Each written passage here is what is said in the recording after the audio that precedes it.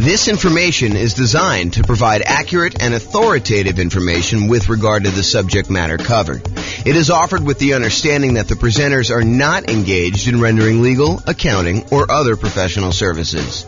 If legal advice or other expert advice is required, the services of a competent professional should be sought.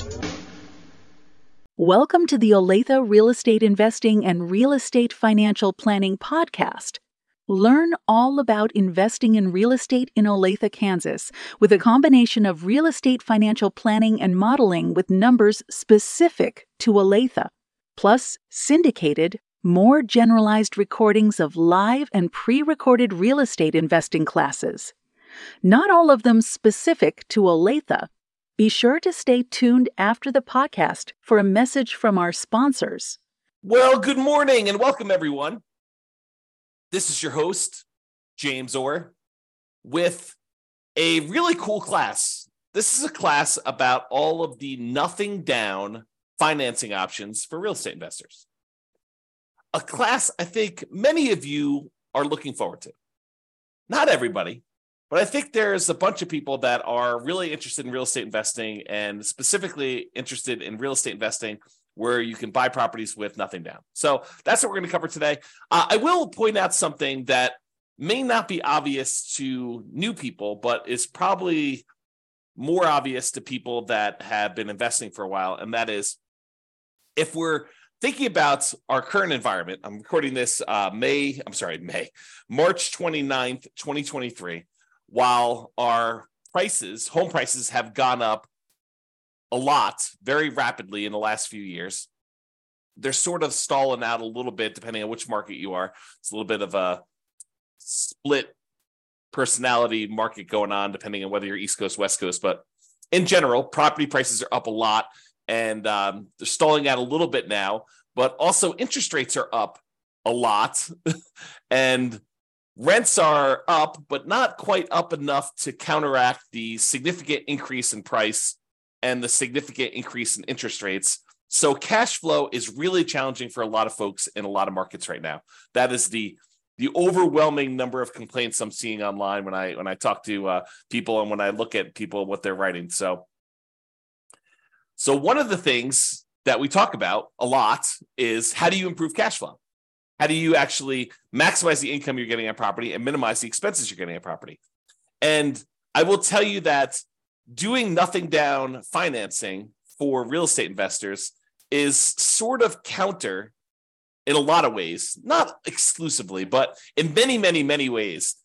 Trying to put minimal amount down in order to acquire rental property is going to be pushing against you trying to optimize for cash flow.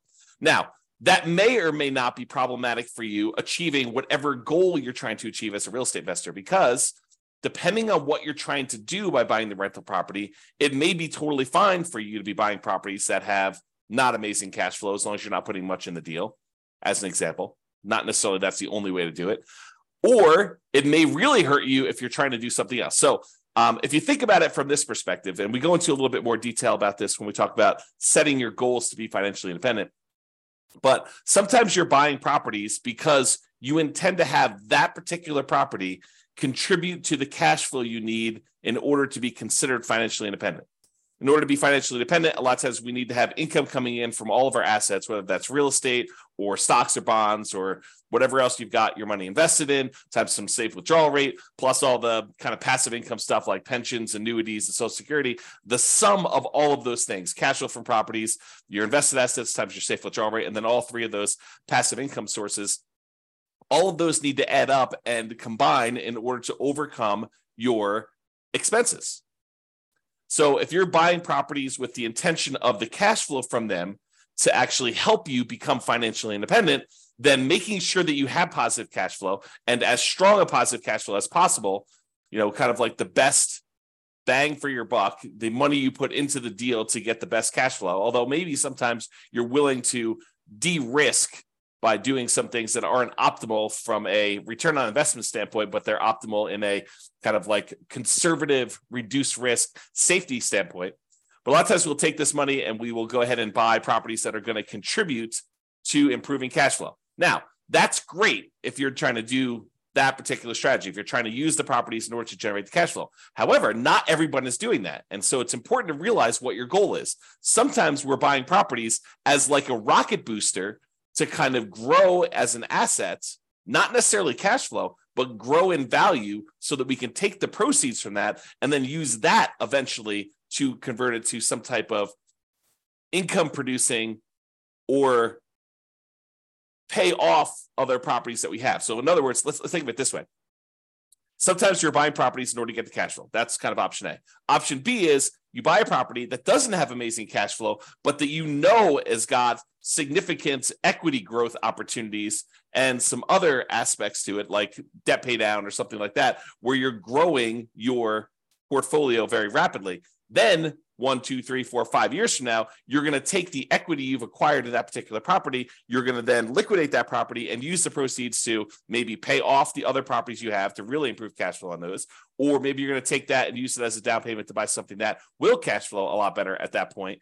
Or maybe you're going to take that money and actually invest it in stocks or bonds or whatever it is and use your safe withdrawal rate in order to do that. Or maybe you're going to take the money and you're going to buy annuities to kind of de-risk in that way. So there are different options you do. And if you remember, although you may not have seen this before, although those that have will kind of remember. So when we think about the returns we're getting by buying real estate, a lot of times the return on equity actually goes down. It decreases over time so that the return you're getting really early on when you buy a deal is massive usually. And that's usually the highest you're getting. And then that return, if you hold it for 1, 2, 3, 4, 5 years, it actually starts to decline pretty rapidly and your return goes down. So sometimes we're taking properties that we're buying with these really high returns early on, then we're using those as kind of like rocket boosters in order to then pay off other properties. A really common version of this strategy is in the Creating Wealth book by Robert Allen. He talks about buying 2 properties a year for 20 years, and then at the end of that 20 years, taking half of the properties, selling them off, and using the proceeds to pay off the first 10 properties that you bought so that you then have 10 free and clear properties, but you had to buy 20 in order to get there. And if you're trying to do the strategy like that, then buying properties with nothing down can really help you get to that end goal. Not necessarily that those properties are going to be cash flowing amazingly, because that's the opposition you have, but that's the idea. Okay, so now that I've gone off on a crazy tangent early on, let's get right into the nothing down financing options for real estate investors, and we'll cover what they are. All right, so here they are. Here are the nothing down financing options for real estate investors.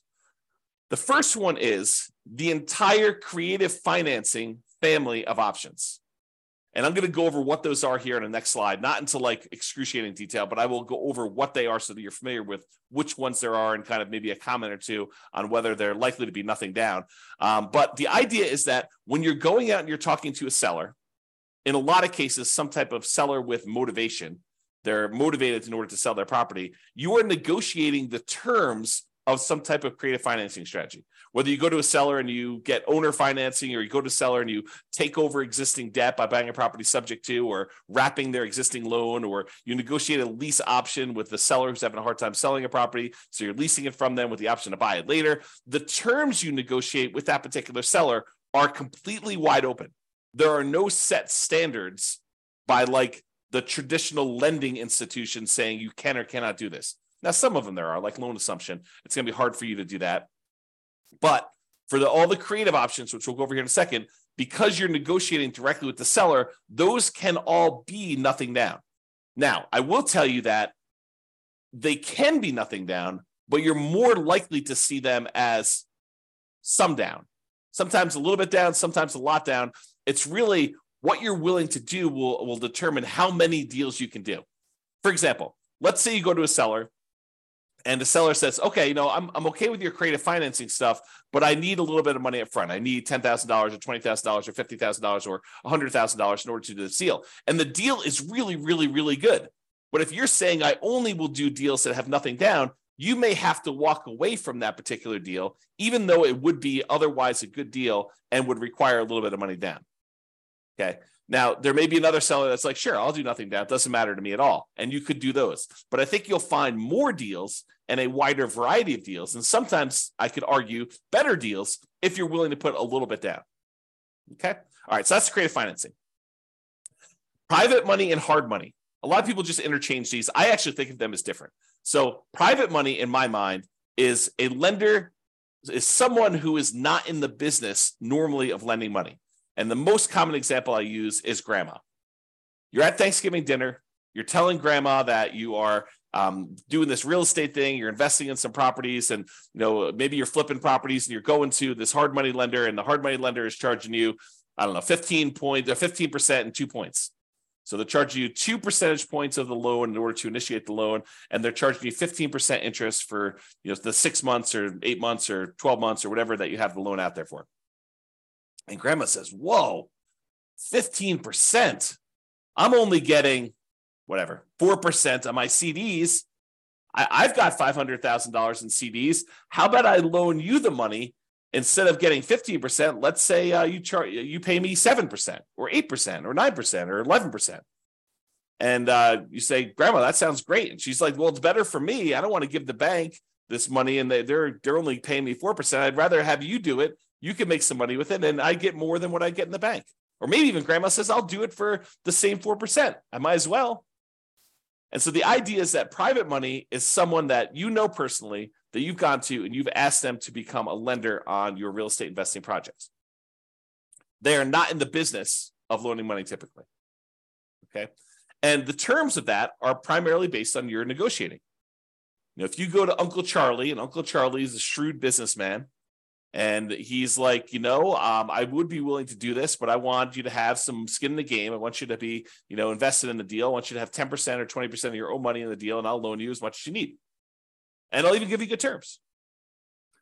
But it's up to you to negotiate those terms with Uncle Charlie or grandma or whoever else you're borrowing money from. Okay. And I will tell you that a lot of times this is based on trust, but there are some times when the quality of the deal matters, and the quality of deal can help. You have really, really amazing deal flow. This will be a lot easier for you to negotiate. And I think that's true universally. Okay. With all the people that you're negotiating directly with. All right. Hard money. So hard money is money that is borrowed from someone who is in the business, or some company that is in the business of loaning money on deals. A lot of times it's based on the quality of the deal and a little bit of negotiation. Typically, it's only commercial loans, so you're not usually going to be able to move into these properties. There are probably few exceptions to that, but most of the time, a lender doesn't want to deal with the loan requirements of making loans to people that are going to own or occupy. The rules for that are different, my understanding, and so they do not want to make these loans to people who are going to own or occupy. They want to make them on someone who's going to buy a property, flip it, or buy it as a rental, and do something like that. Okay. So typically commercial properties only, typically not good for house hackers or nomads that are trying to do this stuff. And hard money loans, they can be nothing down if you have a good enough deal, and you can go in there, and the rates on them tend to be a little bit higher. They also tend to charge some points, although not always, but it tends to be that way. So there you go. That's the difference between private money and hard money, and those are options as well. So we've covered credit financing, which I'll go over some different strategies here in the next slide. Private money and hard money, kind of the difference between those two. Then let's talk about the typical nothing down financing options for house hackers and nomads. If you're wanting to do traditional non-owner occupant loans, where you're buying investment properties, you're not moving into them, it's hard to do nothing down unless you do creative financing, private money, or hard money. To go and try to find a traditional lender willing to loan you money as a non-owner occupant, buy an investment property, is going to be really hard to do. Now, if you're a house hacker and you're buying a single family home where you're going to get some roommates, or a duplex where you're going to live in one side and rent out the other, or a triplex where you're going to live in one of the units and rent out the other two, or a fourplex where you're going to live in one of the units and rent out the other three. And with the duplex, triplex, and fourplex, you can, in addition, have roommates in your own unit if you wanted to. So you can house hack in two ways. You can house hack by unit, and you can house hack by roommates. But if you're going to do strategies like that, there are traditional financing options available that are nothing down and that you can do those with. Okay. And if you're going to do the nomad strategy, where you buy a property, you move into the property, you live there for at least a year, which is a requirement of the lender, then you decide to convert that property to a rental, buy your next property with little or nothing down and with good owner-occupant interest rates. And then you repeat that process until you have as many rentals as you want. That's what nomading is. If you're going to do that, there are options for you to do that as well. So the two nothing down loan options are VA loans For veterans, if you have veteran benefits, you can get a VA loan. That's a nothing down loan program. And that could be used for single family homes. Plus, it could be used for duplexes, triplexes, or fourplexes. So you do a nothing down loan program and be able to buy a duplex, triplex, or fourplex, or single family home if you're doing that either as a house hacker or as a nomad. But you got to move into those units. You cannot buy a non-owner occupant property with a VA loan. You have to move in. Okay. And the other nothing down loan option that house hackers and nomads can use are USDA loans. USDA loans are typically for rural properties. So you're probably not going to be able to use this inside the city. These are going to be properties on the outskirts of town, in areas that have relatively low populations, and you might have to be living outside of your main marketplace in order to be able to acquire these and buy those properties. And they're only for single family homes. So you can't use those to buy duplex, triplex, or fourplex. It's only going to be a single family home for the USDA. So for veterans, for VA loans, you have to be a veteran. That's kind of like the restriction. For USDA loans, you have to have a property that's in a rural area. So they're kind of limited in what they can do. It's not like you can universally apply these to any property that you want to do. Okay. And in addition, I'll add that there may be a local bank in your marketplace that I'm just unaware of, but occasionally we see these, or a local bank that is willing to do a nothing down owner occupant loan. I've never seen them do a nothing down investor loan, but nothing down owner occupant loan. I've occasionally seen a local credit union or a bank offer a nothing down loan program for you to be able to do that. So it may be worth you searching locally for your credit unions and local kind of like community type banks in order to see if you can find deals like that. Okay. All right. So what I'm going to do is now we're going to go over the creative financing options, just kind of explain to you what those are and whether or not I think that they are likely to be nothing down type deals. And then we'll go over a little bit more detail about the VA loans and the USDA loans, which are the two primary ones that we're going to do. And then we'll finish up. Okay. So creative financing. There are 6 kind of groups of creative financing in my mind. There's owner financing, where the owner acts like the bank. They're the ones providing the financing. And in order for it to be owner financing, in my mind, it has to be free and clear. So the owner must own the property and not have any mortgage on it themselves in order for it to be owner financing. If they have a mortgage on it, it has to be wrap financing, where they're going to wrap their underlying type of loan. Okay. So someone who's trying to offer owner financing, but they have an existing loan in place, either they need to pay off that loan and offer you owner financing, or they're going to wrap their existing financing and then they're going to maybe collect the difference between what they're charging you and what they're paying on the underlying loan if they're wrapping an existing loan. Okay. So the terms of owner financing and wrap financing are whatever you negotiate with the seller. So they could be nothing down loans. Now, in order to find an owner financing deal or wrap financing deal, in most cases, you're going to have to do either a lot of labor or you're going to need to pay some money in marketing in order to be able to have these deals come to you. So what I usually call the poor marketing methods or the lazy marketing methods. So either you're poor and you're willing to invest your time instead of money in order to find the deals, so a lot of manual labor to do this, or you're doing the lazy method where you're willing to spend some money in order to have deals come to you. So those are kind of like the 2 groups to do that. And one way costs money, the other way doesn't. So if you're really looking for, nothing down, may not really be nothing down. It may be no down payment, but you still have to pay money in order to do it. Okay, so owner financing, wrap financing, you're negotiating directly with the seller. So they technically can be nothing down loans, all negotiated though. You're more likely, in my opinion, to find deals where you will put a little bit of money into these. The chance of them being nothing down is relatively small. It's not like, 90% of these are nothing down. That's not been my experience. Maybe it'll be yours. So there you go. All right, next one is loan assumption. Loan assumption is when you're formally going to the bank and you are taking responsibility and formally assuming the loan from the seller. For example, they have an FHA loan and the FHA loan has really good terms on it. You're going to be moving into the property. And so you go to the bank and you say, look, I'd like to formally assume this FHA loan. They say, great, fill out this paperwork. Maybe there, maybe not. There's a fee involved. And you take over their really low interest rate on the loan themselves. Now, in most cases, especially when prices have been going up rapidly since they got their assumable loan, the FHA loan is an example, they're going to have a bunch of equity in the property. How do you deal with the equity? So a lot of times it's not going to be nothing down if you're going in and doing a loan assumption. Now, if they don't have any equity, if they just got the loan and you're formally assuming it, then they may not have much equity at all or no equity. And so in some of those cases, it may be nothing down. Okay, so loan assumption can go both ways, but I think most of those are you're going to find where someone got a loan a few years ago, especially the last few years, where the property prices have gone up very rapidly and they don't have, or they do have a lot of equity. And so you're going to have to negotiate for how that equity will work out. And a lot of times that will mean you putting some money down, giving it to the seller to kind of do that deal. Okay. All right. So that's the first thing: owner financing, RAF financing, and then loan assumption. Loan assumptions, you're formally assuming the loan.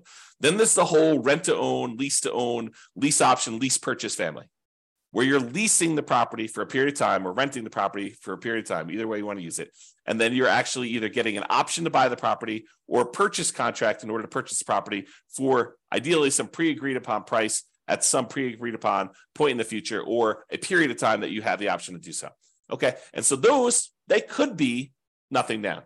You could go and negotiate and find a seller who's motivated, who's like, look, I can't afford my payments anymore. I will go ahead and step in and start making your payments for you on your particular loan or on your particular property. Maybe it's rent or lease. And the seller may say, yeah, I'm motivated enough. I will do that with nothing down. I think you're more likely to find people willing to do those with a little bit down, but you could probably find one with nothing down. Then you've got the whole agreement for deed, bond for deed, contract for deed, installment land contract, where you have a contract in place, an agreement in place, where if you make payments over a certain period of time, at the end of that, you get a deed on the property.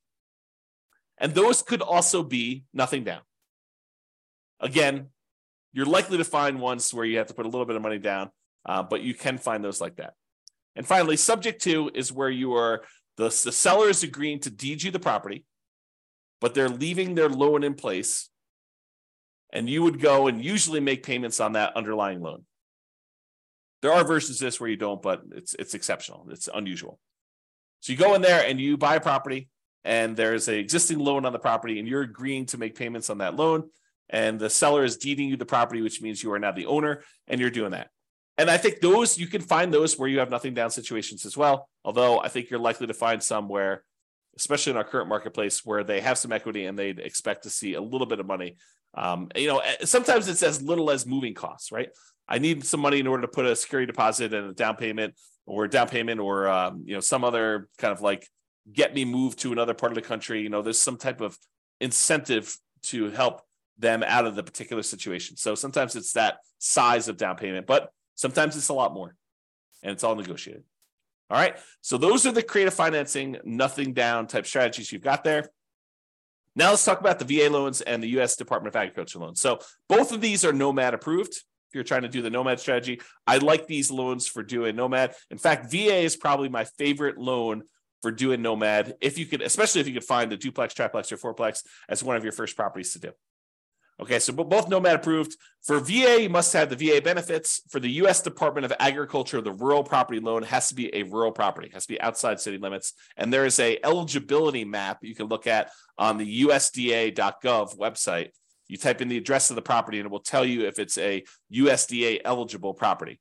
The link is shown here. I'll put it in the show notes if I remember to do that. If I don't, go ahead and reach out to me, and I'll go ahead and add it retroactively. But you can go ahead and look at the eligibility map, or just search Google. I mean, you don't need to reach out to me. Yeah, by the time you search it in Google, you'll get a response faster than me. It's USDA eligibility map, and it'll just show you where the USDA property are eligible. So you take an address of a property you're looking at, whether that's some property that you found through marketing of your own, or if it's property listed in the MLS, you go look at the property there. And by the way, don't take real estate agents' words that it is a USDA eligible property. You should verify this yourself. Okay, it'll be verified when you do it, but better to know before you go under contract whether it's eligible for USDA, nothing down or not. Okay. All right. So there's eligibility map for you to determine that. This doesn't apply. VA, you can do rural properties or properties in the city. It doesn't really matter. But you do need to have the VA benefits if you're doing the VA type of loan. So in both cases, 100% plus financing is available. It's 100% financing is available. With the USDA one, it's really financing, but you still have to pay the upfront, kind of PMI and stuff like that. With veterans, with the VA loan, the veterans loan, you can actually roll in your upfront funding fee, which makes it truly nothing down. So the VA loan is awesome. It's really, really good loan. A lot of times they have really good rates on them as well.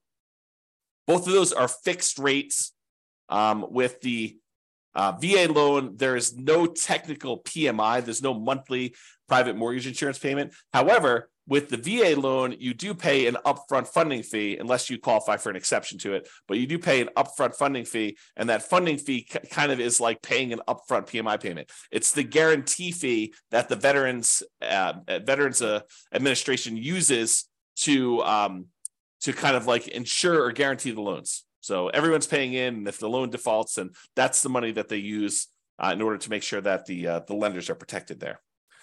With U.S. Department of Agriculture, you will have PMI. There'll be a separate private mortgage insurance payment on those. In both cases, you must own or occupy the property.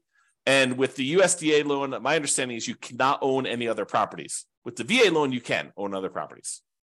With the VA loan, you could do 1 to 4 units. You can buy single-family homes, condos, townhomes. You could buy duplexes. You could buy triplexes. You could buy fourplexes. You cannot buy a 5-unit or greater. That's a different type of loan program altogether. It's a commercial loan. But for VA, 1 to 4 units work. For the U.S. Department of Agriculture, it is not multifamily properties, only single-family homes. And in addition to that, there are income restrictions on it. So for the USDA one, you need to have hit a sweet spot where you can't make too much, but you need to make enough to qualify to buy that house. So you need to kind of be in this narrow range for doing that. For the VA loan, my understanding is there's minimum restrictions, basically saying that you need to be able to qualify for your loan based on debt to income and stuff like that. But there's no maximum income that I'm aware of for the VA loan. Check with your lender. Your lender will tell you the actual rules. With VA loan, technically you can do more than one VA loan at a time. So it's based on your VA eligibility, like how much of that stuff you're using for their loan guarantee. So if you're buying more than one property, you may be able to use it more than once or use it partially. Talk to your lender about the details in that, but it is possible to have more than one VA loan. The appraisals on VA loans can be a little bit longer, and they can be a little bit stricter. I've seen some VA appraisers really nitpick for very tiny things that I think would easily pass at least a conventional loan. For as one example, one of the VA loans that a client of mine did, there was a flight of 3 stairs or 4 stairs going down to a sunken area on the property, and the 3 or 4 steps did not have a handrail, and the VA appraisal required that there be a handrail, which I thought was a little bit nitpicky, but just be prepared for that mentally. You can get up to 4% maximum seller concession, so you can get a seller to contribute some money to help you get your VA loan. With the U.S. Department of Agriculture, I believe it's a 6% maximum seller concessions, and you'll want to verify all this detail with your lender when you're getting these loans here. And then there's a whole bunch of information on funding fees, which I'm not going to go into a ton of detail. If you're going to get a VA loan, though, you really should go talk to your lender or look up the VA funding fees on the next slide. The VA funding fee is that kind of upfront PMI payment, which helps the VA guarantee loans to do that. So just be aware. So those are really the differences between the U.S. Department of Agriculture and the VA loans. Oh, I was going to mention, don't trust the real estate agents for telling you which properties are USDA approved, because sometimes they just assume it's out in the country, so that's USDA approved, and they don't really know. They didn't go and check on the map. There are a lot of really great agents out there who will go check and verify and do that for you. And then there are a handful of agents who will not. They don't know what they're doing. They don't know to even look this stuff up. And so you should do it as a double check. Okay. So this is some information about the VA funding fees, but go read it on your own. I'm not going to cover in detail what it is, but there are kind of the amounts of the loans, if you've done it once or more, or how many times you've done it. And there's a whole bunch of different stuff in there about the types of loans and whether you're doing different things with it. So in conclusion, there are several nothing down options, ranging from all the creative financing family of stuff, owner financing, lease option, subject to wrap financing, all those different things there, to private and hard money loans. And all of those options are typical for doing non-owner occupant financing. So a lot of the creative financing stuff, it doesn't require you to be an owner occupant, with the notable exception of probably the loan assumption, which may require that you owner occupy the property. But a lot of the other ones will not require that, or it's negotiated. But do private money loans or hard money loans, you could definitely do non-owner occupant loans with those and buy investment property. In other words, by doing those. And for all but the hard money loans, there are probably also good options for house hackers and nomads trying to move into a property, get some income while they're living in the property if you're house hacking, or move into a property and live in the property for a year or two or whatever it is, to then convert that to a rental and continue to buy properties as owner occupants moving forward, like what we call the nomad strategy. So they could be good options for that, everything except hard money. Hard money is probably not going to be a good fit for doing house hacking or nomading. Now, there may also be local no down payment options as well from like local banks or credit unions or community banks and stuff like that. So just be aware that those are the primary options. The two mainstream nothing down programs for traditional financing are the VA loan and the USDA loan. And these tend to be really good ones for house hackers and nomads. In particular, if you are a veteran, thank you for your service. And also, those are amazing loan products for you to be able to get, especially for starting out. A lot of times, I will recommend to nomads, if you can get a VA loan and buy a duplex, triplex, or fourplex as your first property, that's amazing. Now, if it's going to take you 2 years to find a property where that would work for you and you can get the loan and be able to qualify for the property and be able to actually close on it, it may be better for you to buy a different property first. But if you could buy one because your marketplace has a bunch of duplex, triplex, and fourplexes kind of sitting around there, our local marketplace where I live do not. So it's really, really hard to find these. In a lot of cases, it would be better for you to get started and not wait for your VA benefits to be able to do those. Just go buy a single family home if that works for you. But if you can do it, it's really, really good if you could buy a duplex, triplex, and fourplex first with a VA loan. So that's all I got for you. Hope you enjoyed this class on nothing down options for real estate investors. This has been James Orr. Hope you have a great day. Bye-bye for now. With home prices up, mortgage interest rates up, and rents up but not quite enough to counteract the higher prices and interest rates, cash flow on rental properties in Olathe is harder than ever. Book a call with the Real Estate Financial Planner to apply our proprietary 88 strategies to improve cash flow on your rentals. See the show notes for a link to schedule your call and improve your cash flow today. If you're a real estate agent, lender, or professional in Olathe that wants to help our real estate investor listeners, consider reaching out to learn about collaboration opportunities with this podcast. We'd love to add more value to our listeners by having you assist our investors buy, sell, and finance their real estate investments. See the show notes to schedule a call to discuss collaboration opportunities.